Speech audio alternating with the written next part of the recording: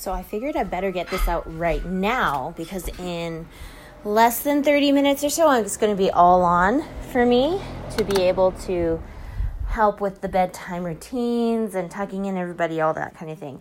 So it's been a little while since checking in, like a good chunk of a while. So much of a while that I feel like so many good things have happened as a miracle this week. This has been my last week of just like last preparations for a big project that I am delightfully working on, right? So I've been learning a ton. I've been learning everything out of the box, just out of the ordinary, just so many little things to just like pull together something that is just like straight from the heart, right? So that's been a wonderful project for me. I love wonderful projects. They just like kickstart my juices and just get my ideator mode on, and I just love it so much. I love it so much. So that's been a great blessing. There's also been other great blessings. Great conversations I've had this week, great learning opportunities, lots of repentance. You know, like I've been learning, you know, usually when somebody says the word repentance and they might be like kind of in this beginner phase of understanding what repentance is, it can kind of have this weight attached to it, right? Like, oh, that's like a mistake, or that's like that, like repentance attached with a mistake that would require you to repent, or that kind of thing. But for me lately, I have been delving into the hopefulness of repentance and the brighter future of repentance and the beauty of what repentance can bring about, right? Like, I had no idea how much joy is just around the corner by just being willing to be a little bit more open-minded, just be a little bit more willing to allow for my heart to be molded and shaped and transformed into something better than what it is today, right? Like, or what it was yesterday, or, you know, that kind of thing. This constant growing and becoming and transforming. You know, I think of a tiny little seed being watered and getting sunshine every day. And it's almost like repentance is that step that seed takes to be obedient in some ways of being like, yes, give me the sunshine. Right? Like, give me the sunshine, I'll receive it. Rather than like, you know, if it was like an animated seed, it would have like an umbrella and be like, no, I'm not going to take the sunshine, right? I'm not going to grow, right? Like, I'm going to stay where I am right now, and I'm going to stay like this, right? Like, and I just have a sense that there's so much more around the corner, right? I've been having such good moments of feeling super humbled, where I'm just like, really? Oh man, like, oops, right? You know, like different moments today where somebody shared a story about apologizing to somebody, and I felt like their story was my story. When they shared that they had snuck, I don't know, something about candy bars from somebody that they never really confessed to or whatever, I had one of those moments today where I was listening. I was like, oh, I need to apologize to somebody that I did something similar to back then, right? So I was so grateful that fell through together, like that not fell through in a bad way, but actually came all together. And they were just like, oh goodness, you don't owe me anything. Like you just apologizing is amazing, right? Like totally fine. And I was like, are you serious? Because that is so sweet. Because I don't want you to feel like you can't trust people because I made a poor choice, right? Like, anyways, so that was really sweet that came all together. That was a beautiful moment of like, oh, that was grace. That was given to me today. Like, I got a drop of dew of grace from heaven, right? So that like it felt like it dropped over my heart, and it just like washed it over and just like made it extra shiny and extra golden, right? And made me feel like I could only receive that grace from somebody else's choice to want to give that forgiveness to me, right? And that was really sweet. And then I had another moment of conversation, and it brought me to the moment of being like, yeah, I gotta be better, right? I can't just be lackadaisical, apathetic, easygoing, and just totally like fine with anything goes kind of thing all the time, right? Maybe in my own personal, but I'm not even like that in my own personal life. I have a lot of standards for myself and a lot of rules for myself, actually.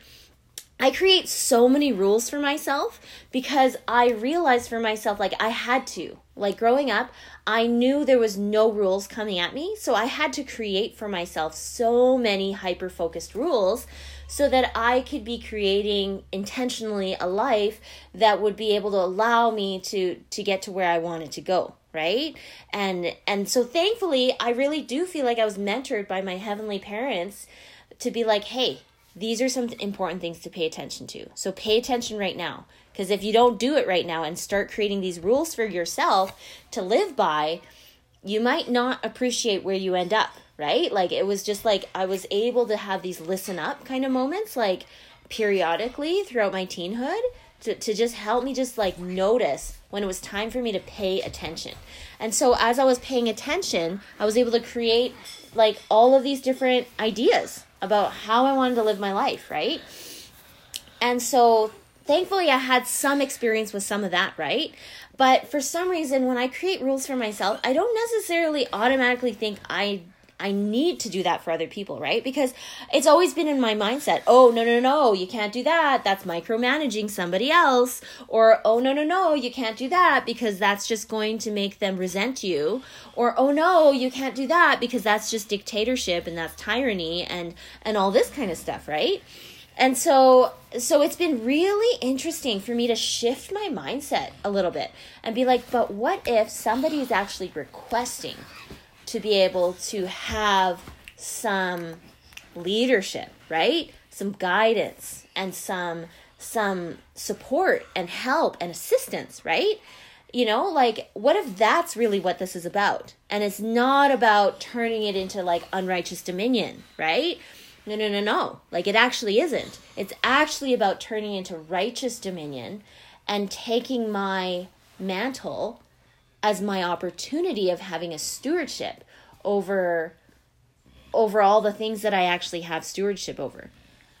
And so that's kind of interesting, because then I think about my garden, right? I always love relating it to my garden, because ever since I've become a gardener, I will never go back. I will never go back to that ignorant state of like, well, what do you mean that a seed transforms and goes to like from like young state to like adulthood, and then it dies and like bears fruit before it dies, and what do you mean, right? Because now I know, so I'm like, oh, this could totally relate with a garden, right?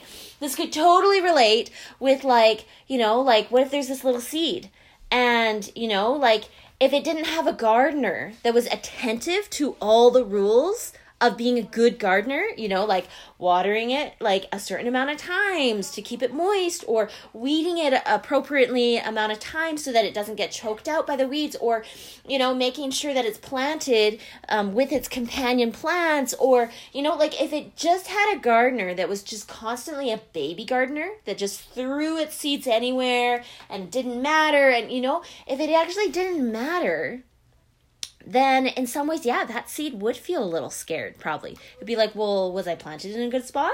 Am I even going to be fruitful, right? Like, is this raspberry bush just going to take over so I can't even produce anything, right? Like, versus a seed that was like very carefully thought about and been like, okay, so I know this is the subclimate to put this specific seed, because this seed will thrive in this subclimate, and I'm going to water this seed this amount of times a day or a week, and I'm going to make sure I pay attention to the temperatures every week so that I know that it needs a little bit more water this day and a little less this day, and I'm just going to keep an eye on it so I can know how often I need to weed it, right? So that it stays strong and good and fruitful and lives up to the measure of its potential, right? And so here I am being like, oh goodness, of course, right? There's a time and season for a seed to just be an experiment for a baby gardener, right?